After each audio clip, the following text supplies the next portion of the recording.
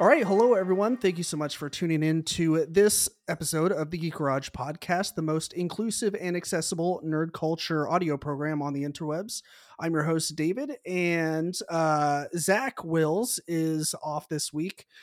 However, in his stead is an excellent guest. I'm so glad that I found this guy.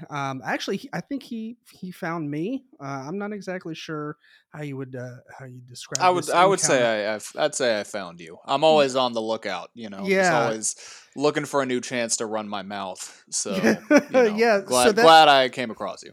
right. So that is the voice of Tristan Benz. Hey, buddy, how you doing? I'm doing fantastic.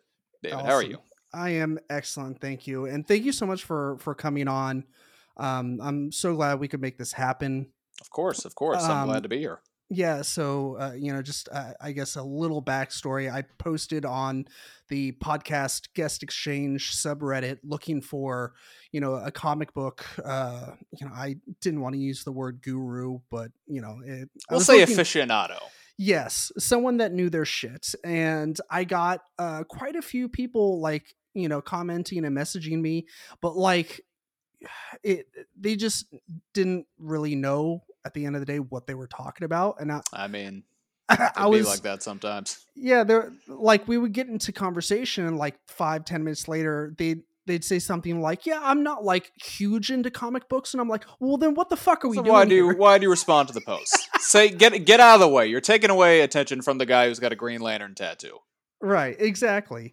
But you came in like big dick swinging, Oh like man, I come in hot and heavy. with all your credit your accreditations, We'll your call it that. credits. We'll call it Sure. that. It sounds good if you say it with enough confidence.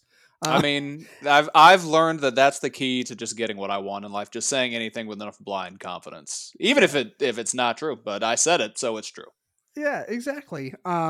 So I'll let you speak to some of your credibility here in just a sec, but just to kind of lightly introduce today's episode, it's been a hot minute since we've done a comic book episode, like a while, Define a while. I don't know. Honestly, I think the last one we did was like episode 50, and Oof, where we covered Batman. that is quite a while. I mean, comic books have come up a bunch since then, but I don't know if we've had a single dedicated episode to just comic books. And that's just because I mean, it's due to the situation that we're in. Is that like I've only been reading for a couple years, and I feel much more comfortable in this kind of situation Sure. where, uh, you know, I have my couple years experience. You have your 1,000 years of experience. I mean, Um, well, I'm not. All right, it's not 1,000. I'm not a grandpa here. I just turned 25. It's more sure. like closer to 20 years of experience. The Right. majority of my life. Yes, sure. Yeah. But yeah, we so we're doing this brand new reoccurring episode series called Comic Corner, and it is aimed to solve a couple problems. And those problems are basically to potentially relieve stress and anxiety for anyone out there that's wanting to dive into the world of comic books but is just too afraid to, because that world is just so vast. It's um overwhelming. It's it definitely is. overwhelming. Yeah, and it was for me, and it's what kept me from diving into that world for so long. It's just because I didn't know where to start. And I was like, well, what if we do something on the podcast where we provide that leg up, Yeah. where you can tune in, and for instance, this episode we'll be talking about Spider-Man and Doctor Strange, Hell yeah, we will. and we are going to give you good ideas on where to start. Like, say if you're looking for Spider-Man facing off against this villain, you can start here. Say if you want to read some Doctor Strange that happened way back in the day, or something a little bit more contemporary, you can start here. And then of course, as far as places to actually get the comics, um if you want to go the digital route, what do you like to suggest, Tristan? I mean, I had Comixology for a Hmm. while and really enjoyed it. Are there any other mobile apps? I think Marvel has their own one Oh as yeah, well. Marvel and DC both have their own. I would say if well, it depends on what you're looking for. Mm, Now, me myself, I wouldn't say I'm a hoarder, but we were just talking even before the show started, like how we like to collect Blu-rays and 4K. right. Uh, I am a big proponent of the single issues, like actually collecting the physical Sure. books for the stuff that's at least on my pull list. For those who aren't familiar, a pull list is the list of books you're reading every month. So on my Okay. pull list, every month I've got Amazing Spider-Man, Daredevil, Action Comics, Nightwing, Human Target, One Star Squadron, Catwoman, Lonely City, and Saga. And I Oh, is that it? well, hey. Let me tell you something. This time last month, I had like 20. I've cut it down recently. Oh, wow. You can't see because, this is an audio podcast. I have a 20 slot magazine rack just out of frame of the camera. So I've cut it down recently, Hmm. which, I'm not so anal that I just had all those memorized off the top of my head. I just looked over to the left and read from the Sure. side. So if you are in a position where you can get the physical media, which it can be expensive both in terms of money and space and sanity, if you like Right. stuff arriving on time, then you should definitely check out your local comic shop. it's Hmm. always it's always great to support small businesses. But 100%. for people who are really trying to dive in and they don't necessarily care about collecting the physical issues, you can get the Marvel does have just the specific Marvel app where they release all these issues digitally. It's the same thing with Comixology, except it's just exclusively Marvel, which you can get the Marvel and DC books on Comixology along with Right. Image Comics, Dark Horse, all that stuff. And DC, actually, now I'm thinking about it, DC has just discontinued their individual DC app where you buy the Mm. issues one at a time. However, there's also Marvel Unlimited and DC Universe Infinite. Now, both of these are subscription services similar to Netflix, except for comics. With Marvel, you pay $9.99 a month, or I, off the top of my head, I'm not sure how much it is for a yearly thing. They let you also do an annual thing. It's around 60 or 70, I think, something in that ballpark. Yeah. But you pay that monthly fee or that annual fee, and then you have unlimited access to thousands. I think 20,000 comics is where they're Yeah. at. It's like it's It's a pretty much lot. the yeah, it's pretty much the entire Marvel catalog. And the same for DC Universe Infinite. You pay a monthly fee or the annual fee, and you have access to their entire library with new titles for Marvel Unlimited being added 3 months after publication. So if this month I get, let's see, Amazing Spider-Man number 87, then it'll be on the app by what's February, by May.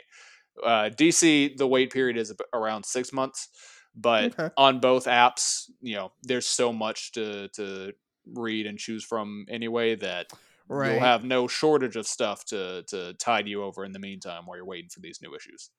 Yeah, I remember that's what I did when I had Comixology is that like, I'd see that like wait time be like Hmm. like I don't want to Like, wait oh, that long. But like you're right, like there's so much on there like no matter what app you have, yeah, whether it's the Marvel or DC or Comixology, like there's so much on there to choose yeah. from. Like you always have something to bide your time until that thing is finally released. Exactly. So, And assuming that you're able to avoid spoilers, like it's sure. essentially the same weight as once you've picked up the series and once you're in the rhythm of it, it's essentially the same weight as waiting to get it in person. You're just a couple issues behind everyone else. But if you're in an area or you're in a social circle where you're not really talking about comics with anyone else, it's not like you're gonna get the latest twist spoiled for you unless you go searching it out, which we've all been there. It's hard to resist spoilers. I understand. I understand the Right. temptation. Yeah. Speaking of spoilers, right before we hit record, we were talking about like the first Spider-Man comic that I dove into, and it was Superior Spider-Man, just What because a I like, series. just because I like the suit. And I was like, I like that suit, so I'm gonna read the comic series. Just smack The dab in the middle of Dan Slott's run. We're just gonna dive right in. Yeah, exactly. The weirdest place to start, because it's I guess a slight spoiler alert. The I guess the at the end of the previous run, what is it? Peter, uh, Doc Ock and and Peter Peter switch switch bodies. bodies, Yeah, and and Doc so Ock is, well, the body of Doc Ock is dying with Peter's brain in it. right. Yeah, Yeah. So Peter ends up dying, and but he's still like alive in some Never Never Land yeah. place. His soul and consciousness is still like, there's still a trace of it left in his body. Right. It's Right. it's a whole look. If we want to get into the specifics of it, I can go on a whole thing. But we got, well, there's I got a whole list of Spider-Man stuff to recommend to everyone before I Sure. delve too deeply into the minutia of the Superior Spider-Man, which, Yeah. to David's credit, is one of the coolest Spider-Man suits. And if they don't put it in the sequel for Spider-Man PS4, which I'm guessing will be Spider-Man PS5, then I'm gonna have to throw hands.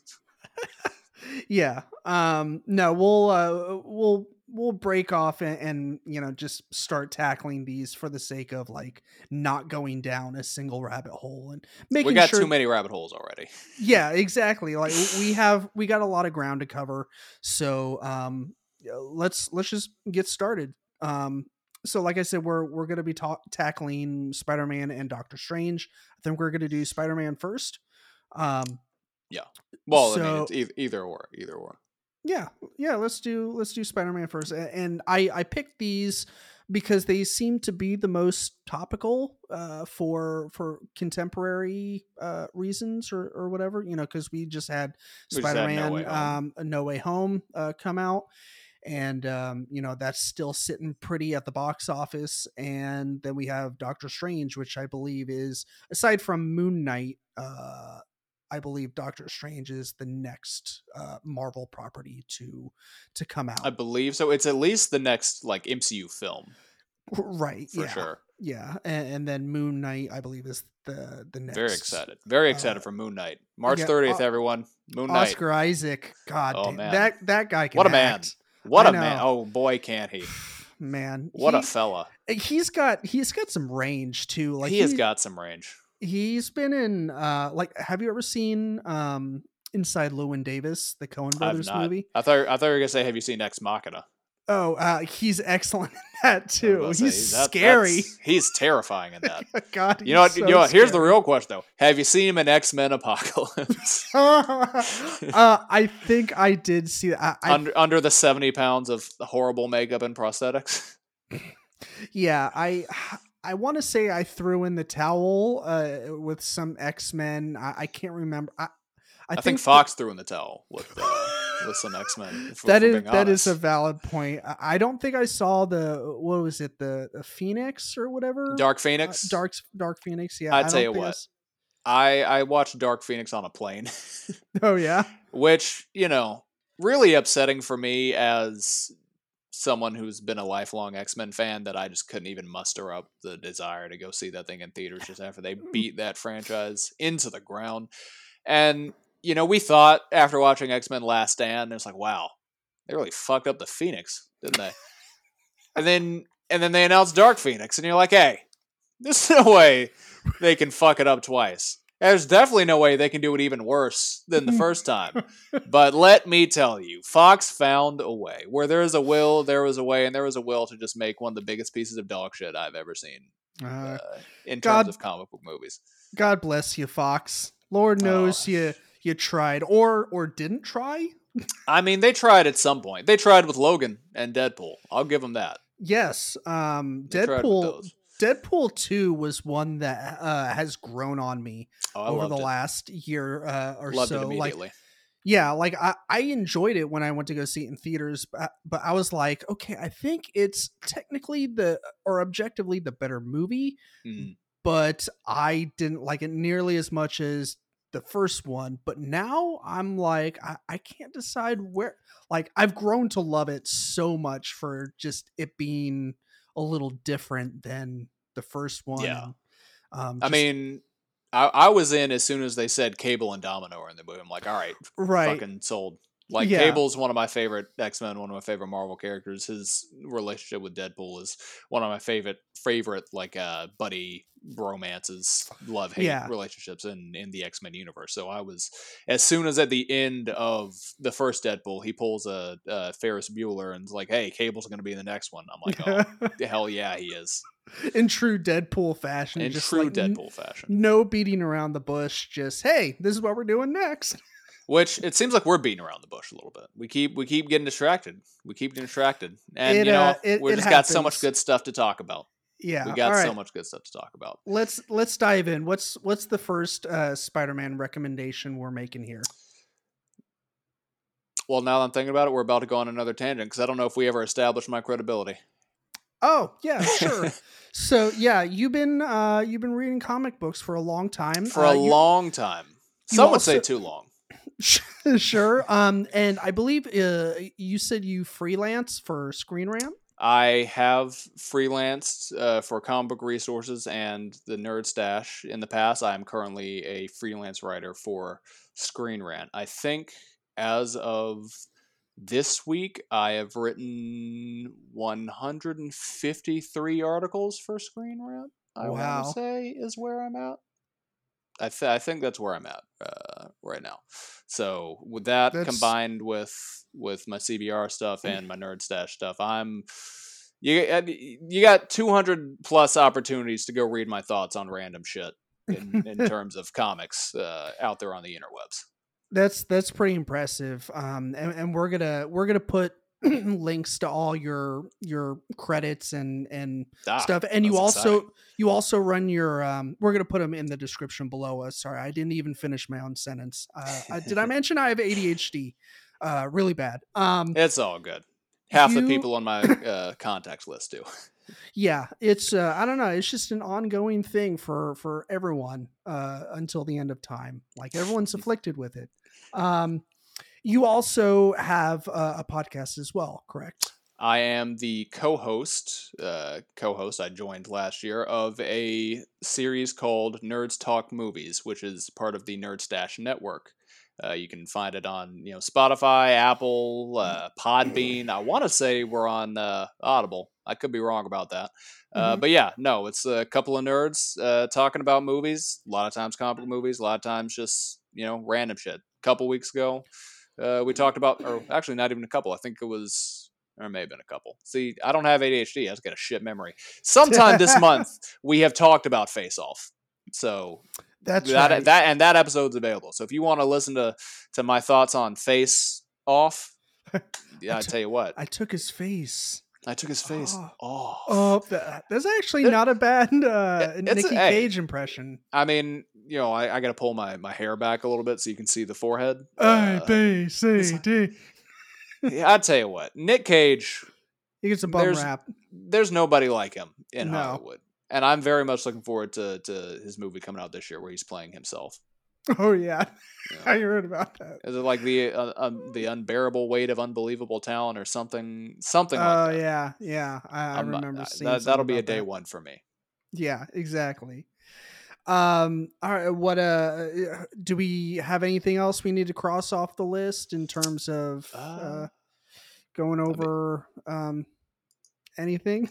I mean, I don't think. I mean, if we're still establishing credibility, like I teased earlier, I have a Green Lantern. Well, you're impressed, but some people might be listening, like, he can't be a real comics fan because he writes for Screen Rant. Because a lot of people like to act like there's a lot of clickbait to Screen Rant, which sure. I'm not gonna touch that. Everything I write, I believe in. I like Screen Rant a lot. It's got good content. A lot of dedicated writers over there. I don't know a single writer at Screen Rant who doesn't absolutely love what we're writing about. So if anyone wants to talk shit, right, you can kick rocks. But outside of that, if you don't believe I'm a real fan, like, I literally have a Green Lantern tattoo. And it's not just like, oh, I got a Superman tattoo. Anyone get a Superman tattoo. Everyone with Superman. Who is going to choose to get a Green Lantern tattoo after the movie comes out? Like the movie wasn't why I got the tattoo. If anything, I got the tattoo in spite of the movie. Which I'll be Sure. honest, I to this day, I enjoy the Green Lantern movie for what it is. It's better than Okay. David Ayer Suicide Squad that was released. Well, we'll say the theatrical cut because there's the whole thing of like, oh, release the Ayer cut. I don't know. Yeah, It's better than some of the stuff in the DCEU, and I say that as someone who owns Man of Steel, BVS Ultimate Edition, and Zack Snyder's Justice League on 4K. So before everyone starts hating. Sure. Yeah. Cool. Well, and of course, you don't need to know my credibility because everyone knows it's all, of course, crap all the time. Because there is none, David. There or else I wouldn't be here. Exactly. All right. So, the first Spider-Man run. Yes. Let's get into some Spider-Man recommendations. Yeah. Let's dive into it. So, the first recommendation I'm making in terms of Spider-Man, it's set during his early days. It's a series called Spidey by Robbie Thompson, Nick Bradshaw, and Andre Araujo. I can't ever pronounce. I'm bad at names. Aren't we all? It's it's a curse. It's a curse, and no matter how much you try and read it ahead of time, it still gets you in the moment. So we're gonna. Yeah. The last name is spelled Araujo for everyone typing, trying to search the series. But it's Spidey. It's set in the early days of Spider-Man. Here's the synopsis for you on Previews World. Think you know everything about Peter Parker? Think again. Expect action, adventure, and hilarity in equal measure as we head back to high school to explore Pete's early days. Modern talent combines with a classic Marvel flavor to present the web-slinger's wonder years in truly amazing, spectacular, sensational style. You see what they did there? They got all the Spider-Man actors. The alliteration. Tell you what, that's good marketing. Yeah. In return to the hassles of overdue homework, not knowing how to talk to girls, and a never-ending merry-go-round of madness, courtesy of the best rogues gallery in comics, we're talking Dr. Octopus, Sandman, the Vulture, and Dr. Doom. But could our young hero ever be ready for an arch nemesis like the Green Goblin? With these and more faces from Peter's past, both familiar and surprising, you'll remember what made Spider-Man the world's greatest hero in the first place. And that's just the synopsis for the first volume, Spidey Volume 1, First Day. It collects Spidey numbers 1 through 6. It's a good starting point, I would say, for anyone who wants to get into Spider-Man, hasn't read too many of the comics, but has seen some of the cartoons. They get the gist. Like, oh, he was in high school when he got bit by a spider, and he lives with Aunt May. It's a more lighthearted affair than some of the other stuff on the list. Right. But great stuff. Awesome. Now, you got any questions about that before I move on to my personal favorite Spider-Man story? Well, one of my personal favorites. Now, I tell you what. Big thing about Spider-Man, David, I don't know if you realize this. He's sad a lot. I have noticed that, especially yeah. Yeah. He goes through it.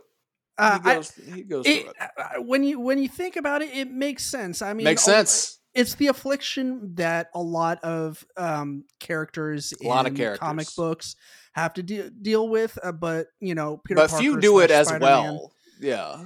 Exactly. He, as the Beatles say, boy, you're going to carry that weight, and he carries that weight. He's carrying a lot of weight. One of the biggest weights, as we well know, the death of Gwen Stacy, and that weight is explored just beautifully in Spider-Man Blue by Jeff Loeb and Tim Sale. Some of you may know this dynamite creative team from such works as Batman Long Halloween, Batman Dark Victory, Batman Haunted Night, a lot of Batman. Yep. Superman Kryptonite, Daredevil Yellow, which also, if we ever do a Daredevil recommendation, that's going damn near top of the list. It's a great series. Yeah. But we're talking about Spider-Man Blue. All right. Now let me break off a little of the synopsis for you. It's about remembering someone so important to me, I was going to spend the rest of my life with her. That was a quote from old Petey Parker. What Peter Parker didn't know was that meant Gwen Stacy would only get to spend the rest of her life with him. This is the story of how they fell in love, or more appropriately, how they almost didn't fall in love. Welcome to Spider-Man's life. Bad before good. It's kind of amazing. So to get the girl of his dreams, he'll have to run the gauntlet of the Green Goblin, the Rhino, 2 Vultures, and a mysterious man in the shadows controlling it all. Join the Eisner Award-winning team of Jeff Loeb and Jim Sale in the story about Peter's first love, Gwen Stacy. highlighted by the introduction of Mary Jane Watson. It's a critical moment in Spider-Man's life when everything was just coming together, only to fall apart. It's a beautiful story. This isn't the actual death of Gwen Stacy, like it says. It's the story of their romance when they first come together. So it Okay. ends in a very bittersweet way where it's like, okay, so it's like, yeah, they're together now, but we all know how this ends. Right. It's largely a story told through flashbacks because, like we Mm. said, it's we know how it ends. So it ends with, it's bookended by Peter Parker in the present day recording an audio journal where he's talking to Gwen Oh, okay. in the past. So That's it neat. yeah, I it's a like that a lot. It's lot. a lot of introspection on Peter's part about their relationship, and Okay. in turn how that affects his relationship with Mary Jane, who was also like Gwen's best friend. Like they were all a group of friends together, and Peter and MJ didn't get together really until after they were both grieving the loss of this person who meant so much to both of them. And it's just a beautiful story. The art's fantastic. The characters are really well written. It's got a great sort of evergreen Spider-Man feel. If there's ever, like, if you'd said, hey, Tristan, you only get to recommend, one or two Spider-Man books on this, like, this definitely would have been immediately the first one I went to. All right. It's really That's high beautiful. praise. It's, I tell you what, you read the book and you'll get what I'm talking about. So everyone, check out Spider-Man Blue. It's fantastic. Again, and everything I should say that I'm recommending is available on Marvel Unlimited, Okay. Awesome. and Yeah, it's available that's digitally. excellent. Yeah. Excellent to know. Yeah. So the next recommendation is another Spider-Man classic. Now, like I said, Spider-Man, he's a sad boy a lot of the times. He's angsty. He be going through things, but Sure. in a lot of the general adaptations we see of Spider-Man, sure, it can get a little dark, but there's a big wish fulfillment aspect of it. We see, especially in the MCU, up until No Way Home. No spoilers, but everything with Spider-Man a lot of times a bit lighter. A bit more family friendly. Hmm. You would say this book is not that. Because it's got Craven in it. Exactly. We are talking about Spider-Man: Kraven's Last Hunt, and this is not the only Spider-Man story that gets very dark. I'm currently reading one right now called Spider-Man Torment. This isn't the only Spider-Man story that gets dark, but it is probably, I would say, one of the three most iconic examples of how dark it can get. This came out around the time of like the Dark Knight Returns and stuff like Mm. that. It was the Okay. 80s. It was, well, mid to late 80s. It was right after Peter and MJ got married, so I want to say it was like 86, 87, something like that. Okay. Written by J.M. DeMatteis, just a top tier writer. We'll see him again later on this list for Doctor Strange, because boy, this man can Okay. write. With art by Mike Zeck, which is just some haunting stuff in this series. So here's the synopsis for Kraven's Last Hunt. DeMatteis and Zeck craft the ultimate tale of revenge in the latest of our. Oh, actually, you know what? I just realized I clicked the Marvel Select hardcover. This isn't only available in hardcover; you can find it everywhere. But this is a series that I would say is worth getting in hardcover. This one collection. But anyway, Sure. DeMatteis and Zeck craft the ultimate tale of revenge in the latest of our series of graphic novels handpicked by Marvel Editorial to showcase pivotal storylines written and drawn by some of Marvel's most acclaimed creators. And boy, does that description fit this to a T. Kraven the Hunter has stalked and killed every beast known to man. But there is one prey that has eluded him, one quarry that has mocked him at every turn: the spider. Now, in one last hunt, Kraven will finally prove he is Spider-Man's master by burying him alive and taking his place. To destroy the spider, he must become the spider and prepare for one of the greatest Spidey stories ever told. A tale that has cast its shadow over Peter Parker's life for years. And it's true, even to the most recent Spider-Man run before the current one, Kraven the Hunter is still heavily referenced as a defining moment in Peter's journey as a hero, just as a person. Really, I mean, if you want some black suited Spider-Man, and not black suited with the symbiote, this is black claw suits after he ditched the symbiote. He's like, it's killing me and making me a bad person. That old chestnut. Sure. It's just a certified banger. I hesitate to call it the Dark Knight Returns of Spider-Man stories, if only because I think the Dark Knight Returns is honestly overrated in terms of Batman stories. It's Okay. honestly kind of mid, and while it's good in and of itself, it's had a negative impact over the perception of Batman in general in the last almost 40 years. But this is something that I would put on the level of, say, a Daredevil Born Again, or maybe, let me think, maybe a Green Arrow: The Longbow Hunters, for any comic book fans out there who can, you know, get what I'm comparing it to. Sure. It's chilling in a lot of ways. Seeing one of the greatest superheroes in the world is being buried alive for 2 weeks, but also the threats he faces. It's not just Craven; it's the introduction of a creature called Vermin, which Okay. actually it may not be the introduction. I think Vermin's also fought Captain America, but either way, it's probably Vermin's most popular story. Who's this terrifying, like, were-rat looking motherfucker? It delves a lot into the relationship of Peter and Mary Jane as newlyweds, and what this change in their relationship means for the two of them, and what it means for him as a hero now. Like, can he keep taking these risks? Like, what does he have to keep doing to, push forward to make sure he comes home to Mary Jane? It's I can't praise this book enough. It is one of the rare times where it feels like a book that is widely lauded, like, deserves the hype. Okay. Yeah. Right on. Now, the next recommendation may be a little controversial because a lot of people don't like this run. Okay. Personally, it's one of my favorite Spider-Man runs. It's the first one that I read all the way through, which I think technically this is after he'd been on the book for a few years. But I'm recommending people check out Dan Slott's Spider-Man run, starting at Spider-Man Big Time. Now, a lot of people don't like the Slott run because it was a few years after Spider-Man One More Day, the infamous deal with Mephisto that, erases marriage to MJ, and people say it regressed the character, which I am one of those people. I agree with that.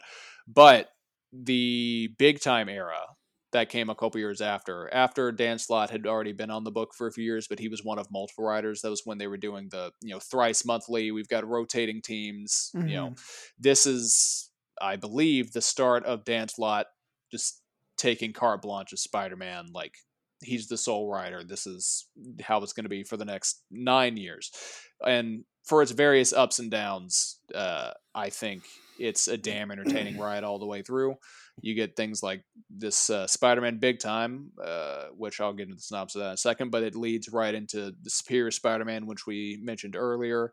It dives into the whole Parker Industries situation, which is like when he created his own company, a la, Iron Man.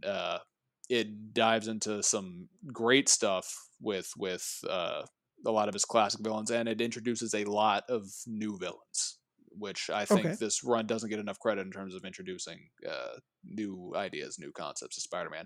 Doesn't always stick the landing, but it's far from the dump all over Spider-Man that a lot of people act like it is.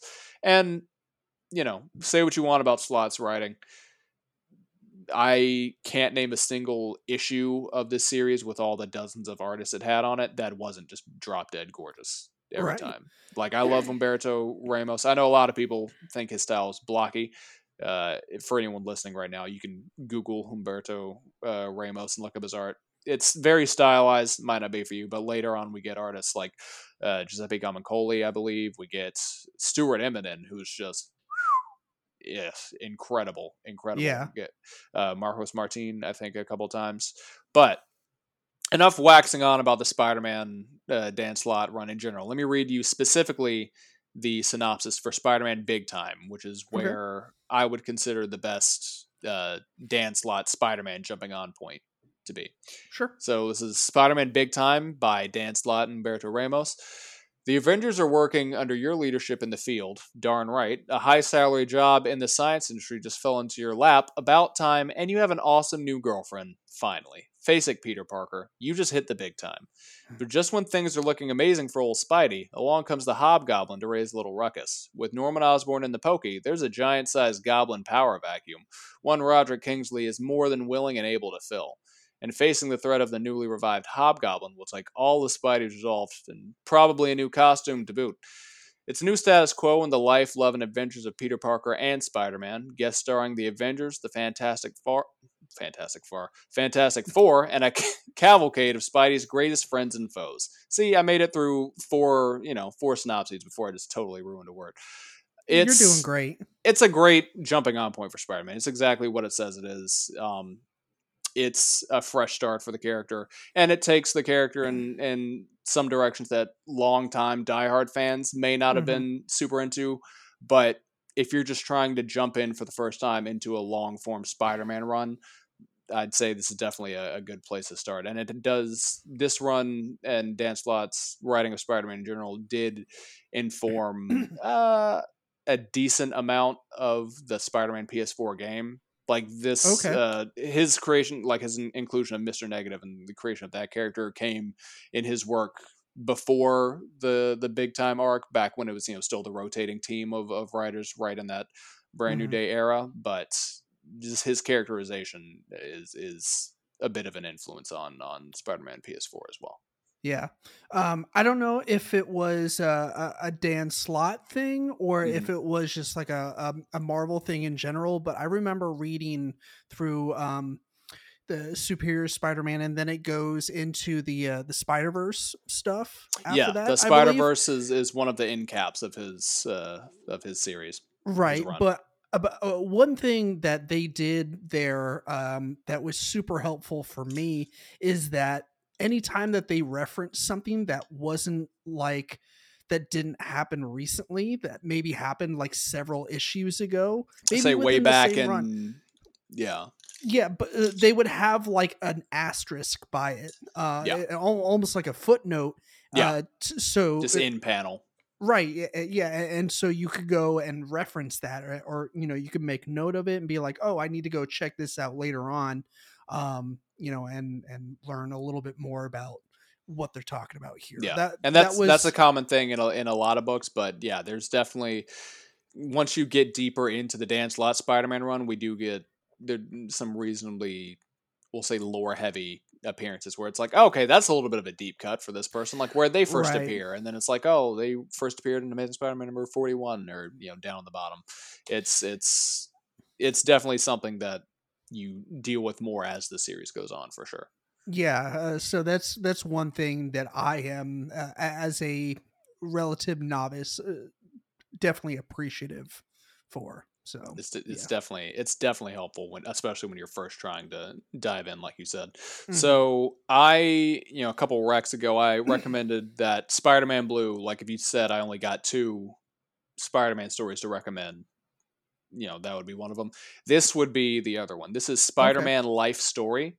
By Chip Zdarsky and Mark Bagley, excuse me. It's a look at literally the life story of Spider-Man, but each issue takes place in a different decade, and the character is aging in real time. So the first issue was set in the 60s, right when, like in 1962, right when Peter gets bit by the spider.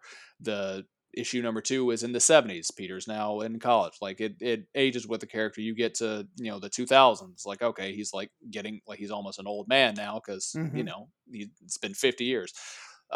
It's a great look at the history of Spider-Man in a self-contained story. It's a reimagining, but the way that Zdarsky and Bagley take iconic Spider-Man storylines and are able to spin them like a web into one continuous story just in a character's life is really, really dynamic and really engaging.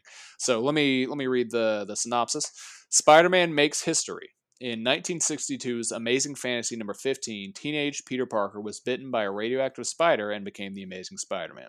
Nearly 60 years have passed in the real world since that event, so what would have happened if the same amount of time passed for Peter? In celebration of an icon, Chip Zdarsky and legendary artist Mark Bagley spin a unique Spidey tale, telling the entire life story of Spider-Man from beginning to end, set against the key events of the decades through which he lived. From the Vietnam War to Secret Wars and Civil War, all the way through to what just might be a 72-year-old Spider-Man's final mission, prepare to watch Peter Parker aged by the issue, now in hardcover, including a brand new annual tale. So this is the synopsis for the hardcover, which just came out in December. And the original trade paperback was collecting just Spider-Man Life Story number 1 through 6, but just last year, which was a couple years after the Life Story series was finished, they put out a special annual issue. So if you want the entire thing, this hardcover would be the way to go. Nice. Like I said, it's one of the two Spider-Man stories I just recommend anyone. It's something you can read self-contained on its own, and it's got fantastic art from an iconic Spider-Man artist. And there are a few writers working today who I think can get to the heart of a character as profoundly as Chip Zdarsky can. Nice. Yeah, it's always nice to have those like self-contained volumes where like you don't need much precursor, maybe like a little bit of working knowledge about the character, but for the most part you can just like dive in. For sure. It's always nice to pick those up every once in a while. And I do love me a hardback. Oh man.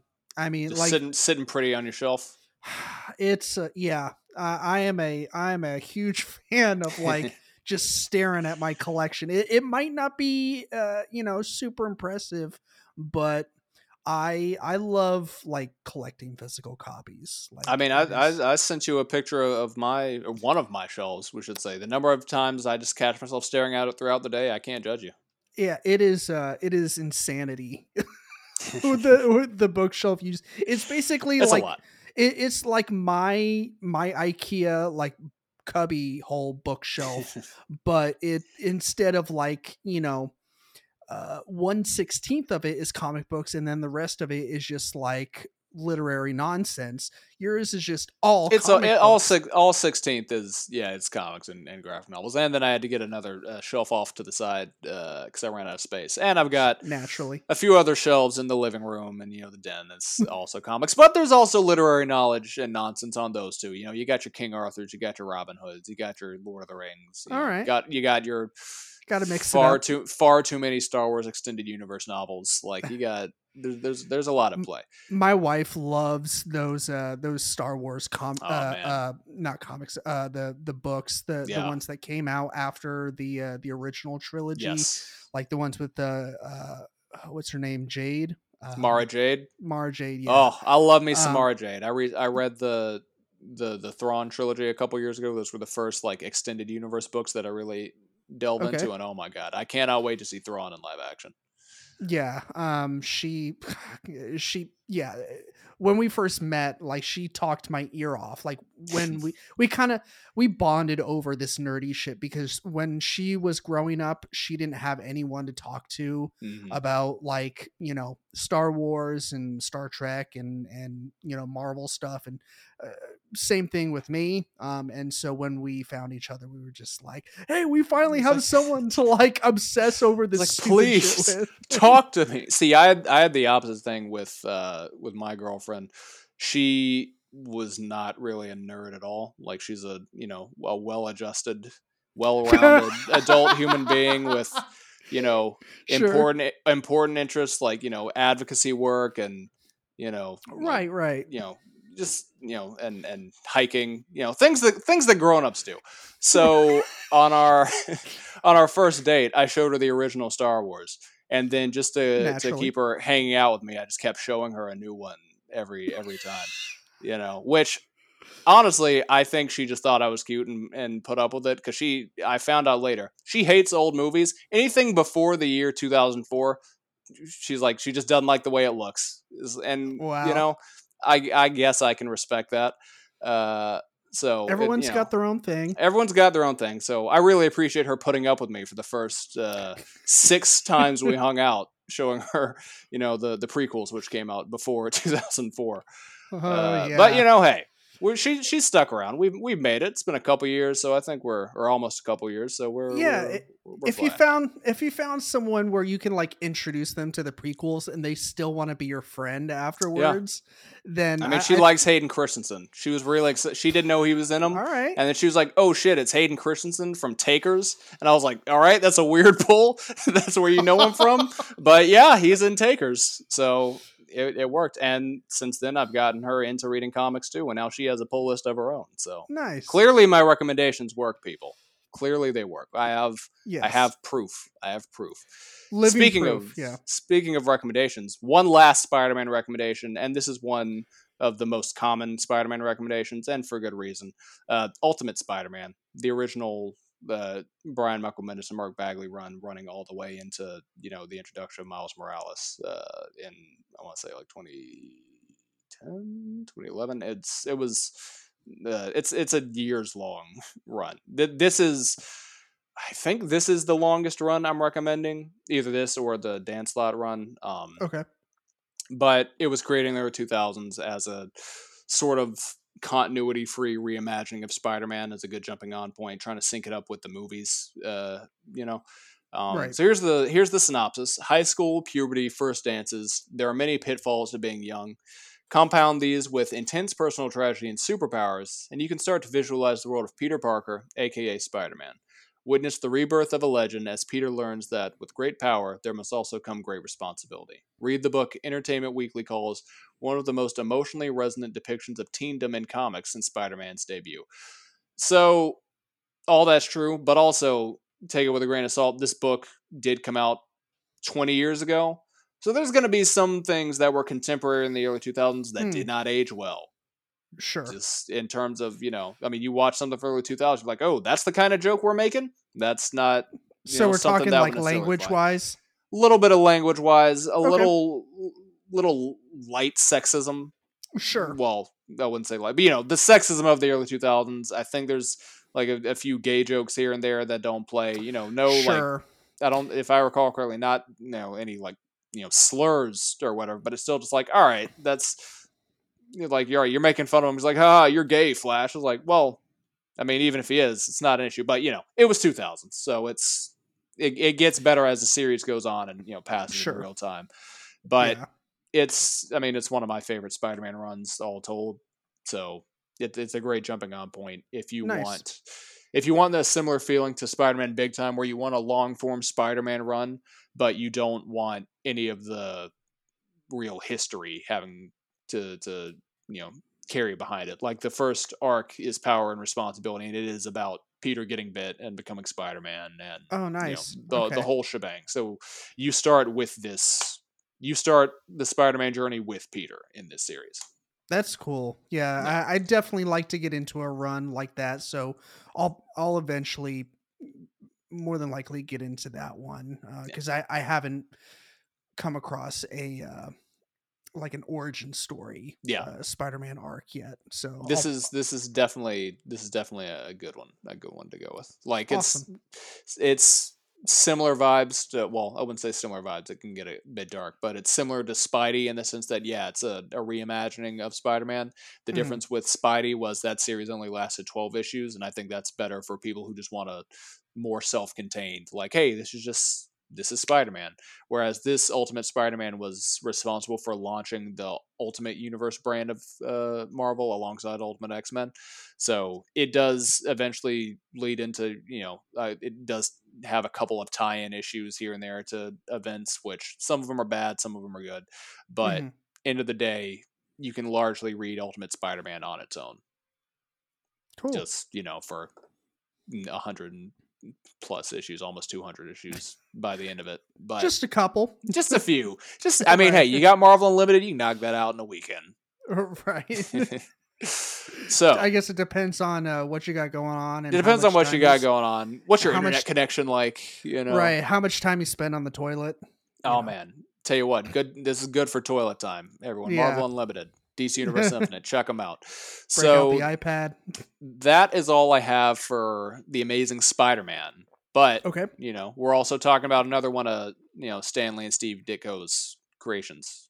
We're talking about Doctor Strange. Yeah. The We're gonna get Sorcerer strange. Supreme. Let's get strange. Let's get strange. Give me a second to blow my nose here. You can vamp for a second.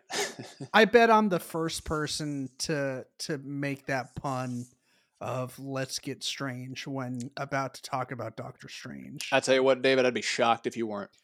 I wouldn't believe it. In fact, I won't hear a word to the contrary. Exactly. I am the original, baby. You're the originator. Yeah. Everyone's just trying to ride your wave. Exactly. I'm such a piece of shit. I mean, hey, you should hear some of the shit I say. All fair. Yeah. And on air, if you listen to Nerds Talk Movies long enough. Tell you what, sometimes we record late or we record after I've had a day and shit gets real weird. I take it, my co-host Taylor likes to say I don't have a filter, which, I do have a filter. It's just skewed, we'll say. But sure. I'm just saying, listen to some of the stuff I say on the show and just think about how bad it must be that when I'm filtering myself. Yeah. It's just, I'm basically the same way. Like, especially if I've had an off day, I kind of treat the podcast as a way to not like go absolutely nuts. Like, I'm not like, but you get a little strange with it. In fact, I do. I get I get a little strange. Talk about finger blasting and. I mean, hey, who hasn't every now and then? Exactly. I mean, it's everyone. It's something that everyone does. It's America's pastime. Yeah, it's Mary Magdalene did it. Exactly, Mary Magdalene did it. We said that before the show. If you're telling me that Mary Magdalene didn't get finger blasted, we must have read a different Bible. Or herself did some finger blasting, either to some other dudes. It's the world's oldest profession. We don't body shame here. All right. As long as you're all consenting adults and you're having a good time, we are sex we support positive. It. We are sex positive. Damn right. Nothing more positive than finger blasting. But you know who does? New T-shirt idea. Hey, David. You know who does a lot of finger blasting? Albeit of a mystical variety. Doctor Strange. He can't really do it, as much anymore with his actual hands because, they're shattered. But he can use magic to blast lasers from his fingers. Exactly. That's my segue to talk about Doctor Strange Season 1 by Greg Pak and Emma Rios.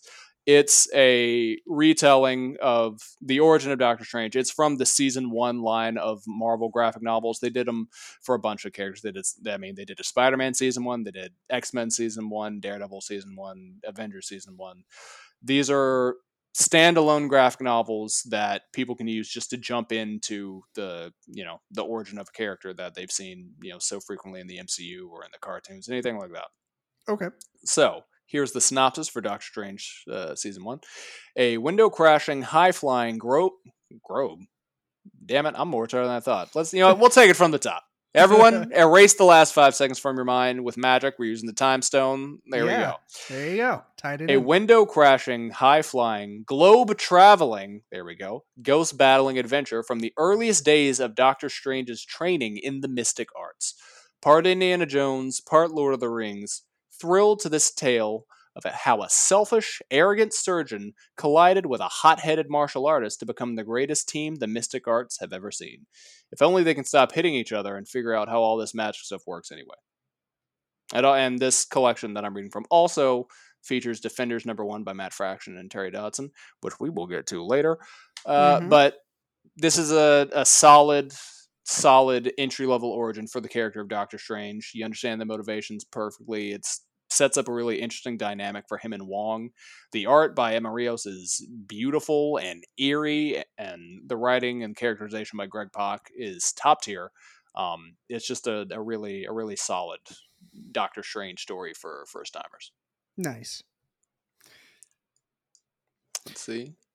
Yeah. Oh, you got something to say? I had something, and then I just lost it. in true David fashion. I mean, do you want me to? I can pull the time stone back out again. We can see if we can't, like, that just that reverse it. that would Dormammu, be I've come to bargain. Like, we can. Dormammu. I've come to strike. Dormammu, Dormammu. David's memory. I've come to bargain. It must have been not that important. I mean, if it's important, you'll remember it. Yeah. It'll come back. You mentioned Matt Fraction. Mhm. He did I think some of the most recent Hawkeye stuff. He did the Hawkeye. Well, not that recent. It came out. His run started in 2012, so almost 10 years ago. I was Sure. Well, I was collecting it while I was in high school, but that's quote unquote recent quote for unquote me. recent. Sure. I mean, considering that like some of these comic book characters go all the way back to like the 50s and 60s. Yeah. Like, I mean, hey, if we're talking DC, let's go all the way back to the 40s. Shit, if we're talking, Yeah. actually, there's one character that I am going to mention later in these recommendations that was around in, I want to say 1941 was his debut, or 1940. He was I'm going to mention Namor, and he was like the Marvel's first mutant. So okay. that's quite a ways. That's quite a ways back. But, sure, Namor teams up with Doctor Strange. But Doctor Strange will be teaming up with a lot of people, including the fan favorite Marvel villain, Doctor Doom, in the series Doctor Strange and Doctor Doom Triumph and Torment. It's not really a series, it's more of a standalone graphic novel. Okay. But before I even dive into it, it's by Roger Stern and Mike Mignola, creator of Hellboy. For all you Hellboy fans out there, so it's it's a damn good looking series. Let me just read the synopsis before I dive into it too deeply. So, every year on Midsummer's Eve, Victor Von Doom clashes with the forces of evil in a vain attempt to free his mother's soul from hell. But only when Doctor Strange is finally convinced to join the fight does he have any hope of altering the outcome in his favor. The unlikely allies must first journey to Mephisto's infernal realm, where they find the cost of one soul may be more than they are willing to pay. So you got to, but you're all titillated there, aren't you? You got the doctor. The doctors are in, David. Trouble, to say the least. You can consider me quite titillated. My titties are titillated. Your titties are elated. Your titties are elated. I can see it through the camera. Yes. I tell you what, the audio listeners, you're gonna wish there was a video component to see these elated titties. But no, it's a classic Marvel story.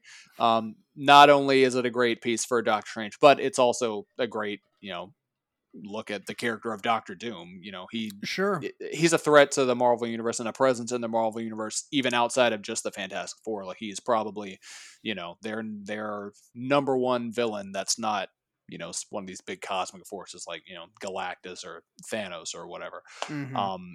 But it also just sets up a really interesting dynamic for their relationship, and Strange's motivation for helping Doom is something that new readers may find really interesting. It also does an amazing job of setting up, and I know this is Doctor Strange's recommendation, but I can't talk about this without talking about how it treats Doom. So many people just see him as like an Iron Man knockoff or whatever, like just in general public, because we've had the kind of crappy Fantastic Four movies that don't paint Doom the way Doom needs to be painted. It's like, oh, it's just some dude in a metal suit, and I guess he's strong or whatever. Like, no, I mean, yes, he is incredibly intelligent. He's one of the smartest people in the Marvel universe, and he's got this baller high-tech armor, and he's a master scientist. But he's also one of the most powerful mystics. Like, part of why Strange has to help him is because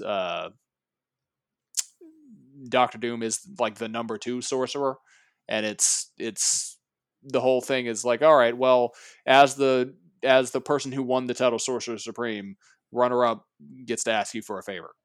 So like it puts Doom on that scale of like, like his magic skills are surpassed only by like one person, in addition to him being arguably smarter than Iron Man.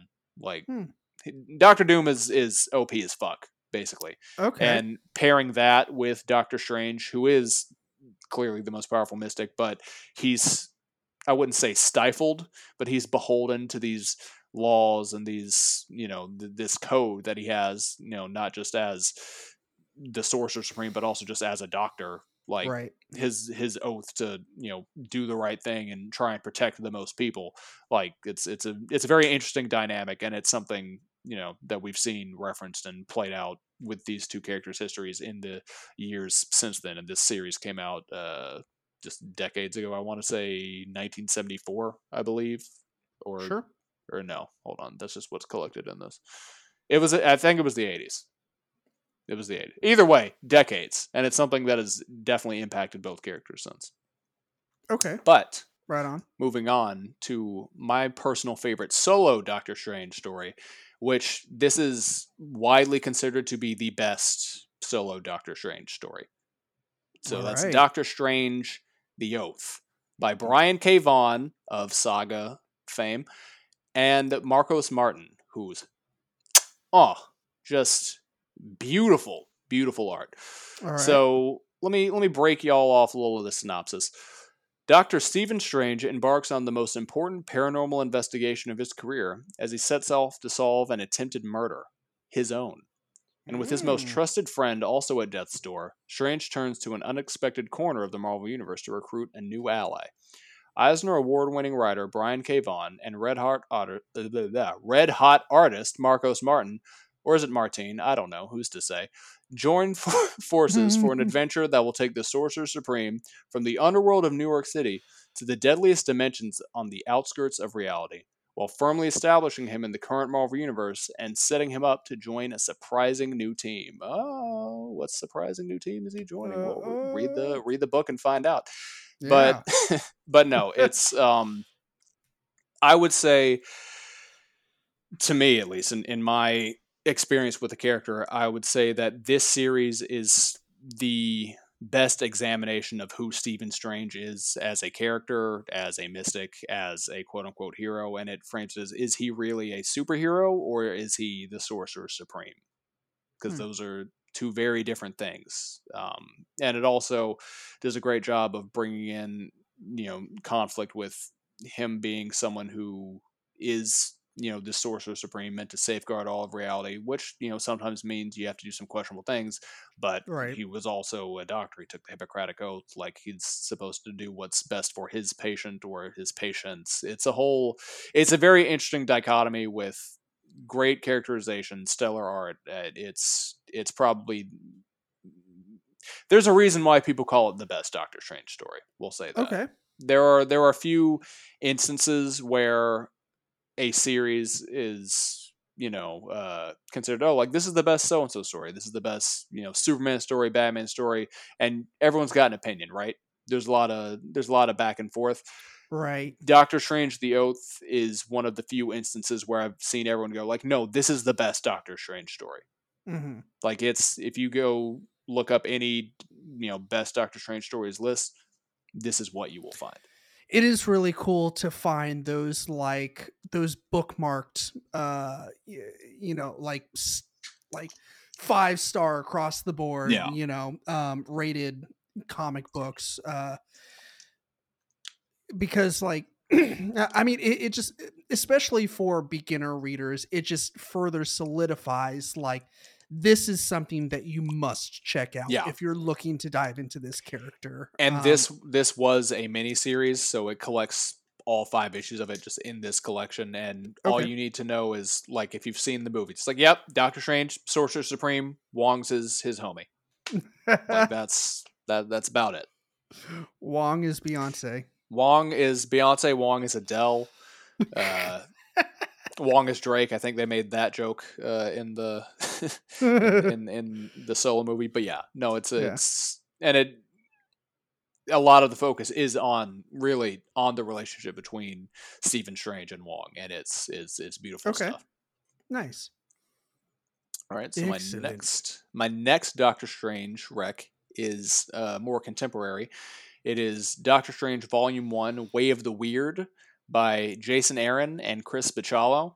So this was, I believe, Doctor Strange's first solo series after his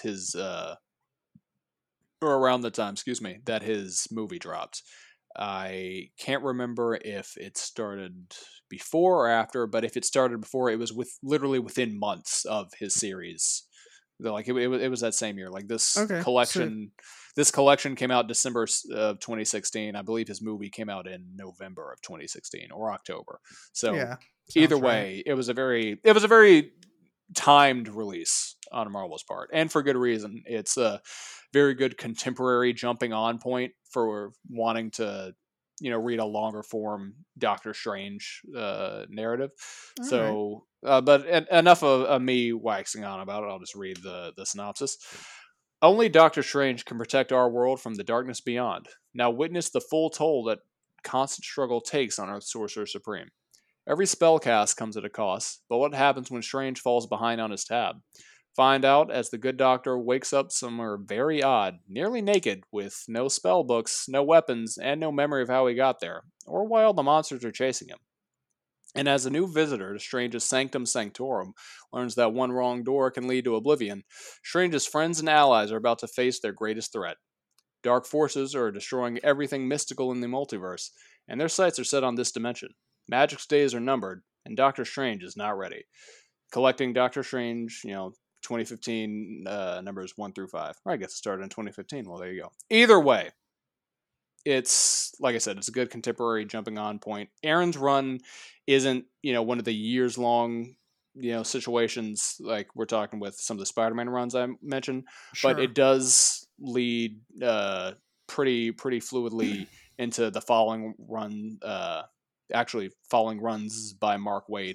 They relaunched the series a couple times, but you could start this series and then just pretty much read all the way up to right now with the recent death of Doctor Strange, where now they're going to relaunch it, where his wife Clea is the new Sorcerer Supreme. That's a whole other can of worms. But Whoa. I mean, Yeah, that is something that I am not aware of, but yeah, sounds well, very interesting. it's there's a lot of play, but yeah. All So right. this would be a good place to jump on for a contemporary Strange story set in the modern Marvel universe. And Doctor Strange is one of those characters where, yes, he's a big name, but it's not like he constantly has a series going on. The movie has really helped him with that. Actually, ever since the movie came out, he's pretty consistently had a title. So there have been like 3 or 4 relaunches since this. But Okay. if readers start with this, they can. It's a pretty straight through line, Nice. up until till right now. Okay. Right on. So unlike Spider-Man, where all of his recommendations were solely, just Spider-Man solo books, I think Doctor Strange is a character who benefits largely from his appearance in team books, Sure. which is, partly fueled by what I just said, of where he's not one of those characters that has always had, a solo series to collect. But he definitely is a character who benefits from team ups like the Defenders, which is Marvel's most famous non-team. And we're not talking the Netflix Defenders with, Clearly. Daredevil and Luke Jessica Cage, Jones. Jessica Jones, Iron Fist, which I love all those characters. As soon as they announced that they were the TV Defenders, I'm like, well, that's not the Defenders. That's those are the Marvel Knights. Like, that's a whole different thing, because the real Defenders, your granddaddy's Defenders, we're talking Doctor Strange.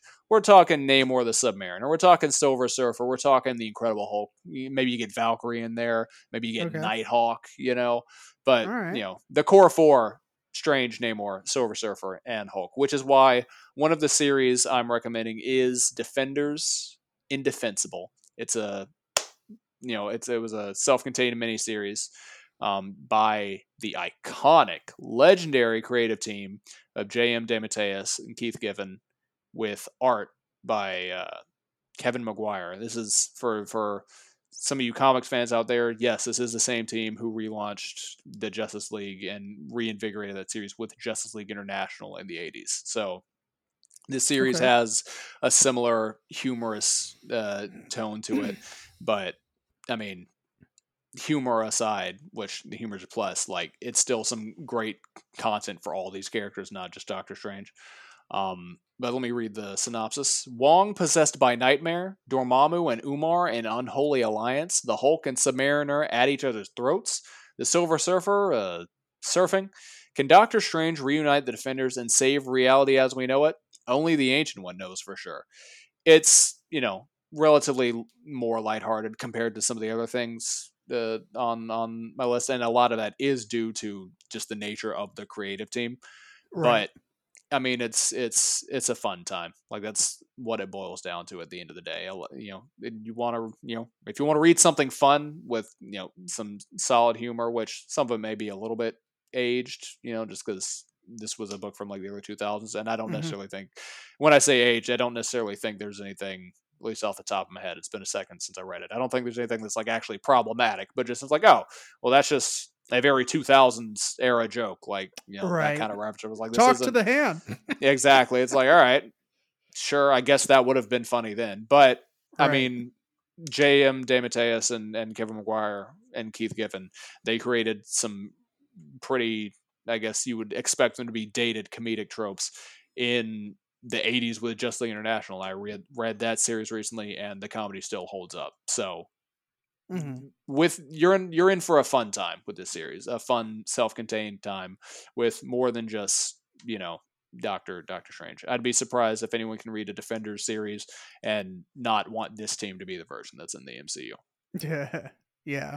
But that's not the only Defenders book I'm recommending. My final recommendation is just the Defenders by Matt Fraction, who we mentioned earlier as having that one issue also included in Doctor Strange Season 1. But this series of Defenders by him and Terry Dodson, it's 12 issues. So, it's longer than just one graphic novel, but it's pretty much entirely self-contained. It spins out of an event, from the Marvel Universe. So at the beginning, you may be like, oh, that's odd. Why are they teaming up to fight this consequence from an event I didn't read? But the exposition is clear enough that it's like, okay, I understand the context of this. I don't have to worry about it now.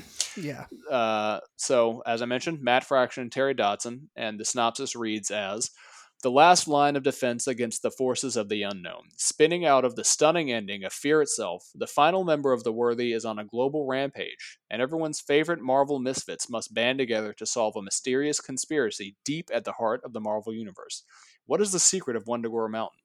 Matt Fraction reteams with Uncanny X-Men cohort Terry Dodson to relaunch Marvel's mightiest non-team, the all-new, all-different, all-dynamic Defenders. And this is a different lineup than the one we see in Defenders Indefensible. It's still got Doc Strange, it's still got Namor, and it's still got Silver Surfer, but this is where we get Iron Fist. This is where we get the Red She-Hulk, who fans may be like, oh, I thought... there was Red Hulk and there's, She-Hulk. There's also a Red She-Hulk. And who is it? It's Betty Ross, Hulk's iconic love interest. She's the Red She-Hulk. Hell yeah. And it's beautiful stuff from Terry Dodson. Like, Dodson is just on another level. He's one of my favorite artists in the biz, and this is probably my favorite work from him. He also does some great Wonder Woman stuff. But I think this is probably... this may be my favorite Doctor Strange outside of, the Oath. I'm also really partial to Doctor Strange in the New Avengers. And you may ask, well, Tristan, why didn't you include New Avengers on this recommendation list? And to that I say, because it's too damn long. And sure, I went long with Ultimate Spider-Man and Spider-Man Big Time.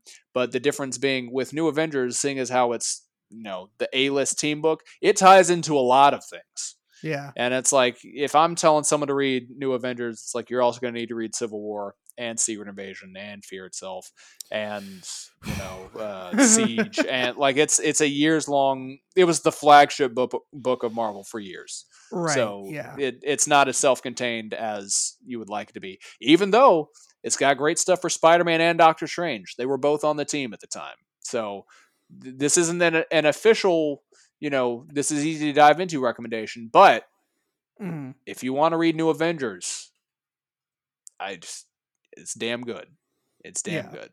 But if you want a more self-contained Doctor Strange and a team experience, then Defenders by Matt Fraction and Terry Dodson is definitely way to go. It gets a little weird, gets a little wonky, it gets downright strange, but at the end of the day, it's a pretty self-contained, pretty entertaining, pretty gorgeous to look at piece of fiction. Awesome. Yeah, and I Yeah, believe that's the end of the list. I think you are correct. Yeah, that's the end. Yeah. Um, one thing that you said kind of jogged my memory of Hmm.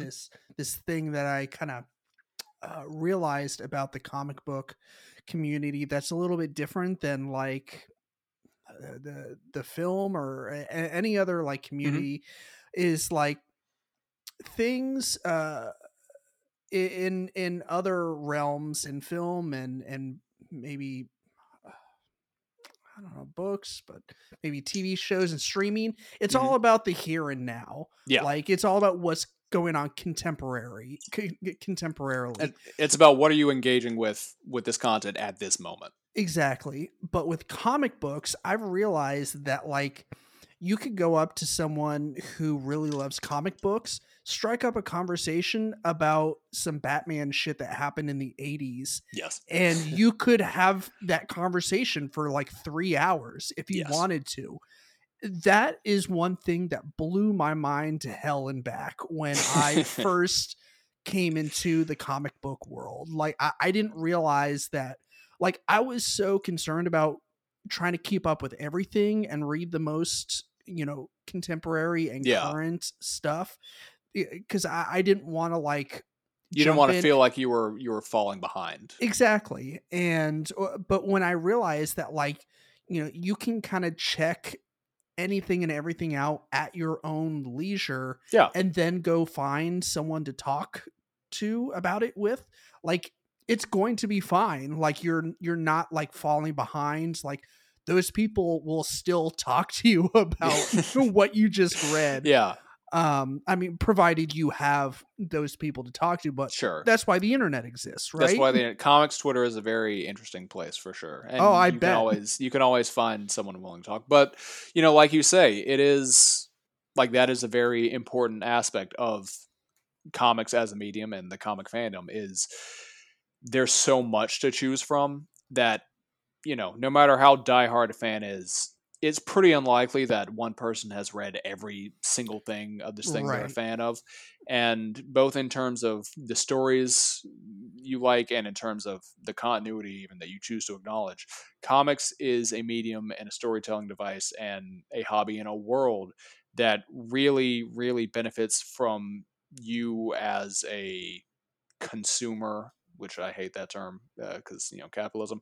You Sure. as a fan, you as an audience member, as a viewer, as a reader, whatever you want to call it, it benefits from you being able to choose what you want to engage with. Right. You don't have to, get caught up to Amazing Spider-Man number 88 that came out last week. You can go back and you can read just Spider-Man Blue and Kraven's Last Hunt and Spider-Man Life Story and just only read those three, and guess what, you're a real bona fide Spider-Man fan. Hmm. Like, and there's plenty of gatekeepers who are like, oh well, you're not a real fan, you've only ever seen the movies, and oh, you only ever read one issue. It's like, no, if you've read a comic and you enjoyed it, you're a fan. Don't let anyone tell you different. Yeah, fuck those gatekeepers. Fuck those gatekeepers. They're one of the number one reasons why people think it's so hard to get into comics. That, and Yeah. like you said, the overwhelming amount of history where you're like, I don't know where to start. But honestly, these recommendations aside, the best place to start is anywhere. Whatever seems interesting to you, that's the best place to jump in. You'll find Yeah. your way there. A lot of the time, writers treat every issue as if it's someone's first comic, because most of the time every issue is someone's first issue. Right. This is a medium and a storytelling device that is made to not only appeal to the fans who've been reading for 20 years like me, but to appeal to new readers, to make it so that you can dive in anywhere at any time. Yeah. And I think all these recommendations are solid examples of that. But, maybe my most important recommendation really is just get Marvel Unlimited and DC Universe Infinite. You just search a character you want to read, they'll have, pre-made lists on there. Not to say, my job on here is useless, because, Sure. I'm giving recommendations that I think are genuine, gems that can get you into the characters. But, maybe there's something in those lists that I miss, or something that slipped my mind, or something that I may not be a personal fan of, so I didn't include it, but it could be Right. something that really resonates with, a listener out there. The best thing is just to search it up and Yeah. just see what looks cool to you. Yeah, and don't forget about your local comic book shops. If you're interested in the actual physical copies, most places, if they don't carry it, they will order it for They can for definitely you. order it. I always opt for that, because one, you're supporting local businesses, and two, you're supporting local businesses. And it's also, you're just shop. 3, you're also just a hoarder, so exactly, you want that. right. I mean, I can't talk. I spent last weekend reorganizing my 7 long boxes I have in the closet. So Oh boy. I've been. Oof, I tell you what, I'm running out of space. Right. Well, so the people that run the comic book shops, those of course are great people to talk to for more information. Yes. However, for sure. if you'd like, and watch this, I'm going to tie it back. Oh. If you'd like more information or more elaboration, and Tristan is willing to answer your questions, I'm always willing to answer questions. You can hit him up on his social media, which is at Back Issue Bins on Instagram and Twitter, and I'm also on TikTok, but I never post anything on TikTok. Yeah, I gotta get into it. The kids love TikTok. I gotta get in there. I have a TikTok. I'm not on there regularly, and I don't post regularly. It's for the podcast. That's what I created the account for. But really, it's just I post pictures of me making my tumblers, like my custom tumblers that I sell on my Etsy shop. I mean, hey, that's a good enough reason. That's more. I've literally never posted anything on TikTok, so you're already ahead of me. Yeah, it's one of those things where like people either get really into it, or you download it to check it out, and then you forget about it. Yeah, you're just like, and then your iPhone like offloads it. You don't remember it until you're sitting on the toilet and you don't have Marvel Unlimited downloaded exactly on your phone. But I mean, I can't be constantly posting on TikTok because I'm out here just cranking out articles. At Screen Rant. Check those out. I get paid per view. People, help me out here. Yes, yeah. Go click on his shit.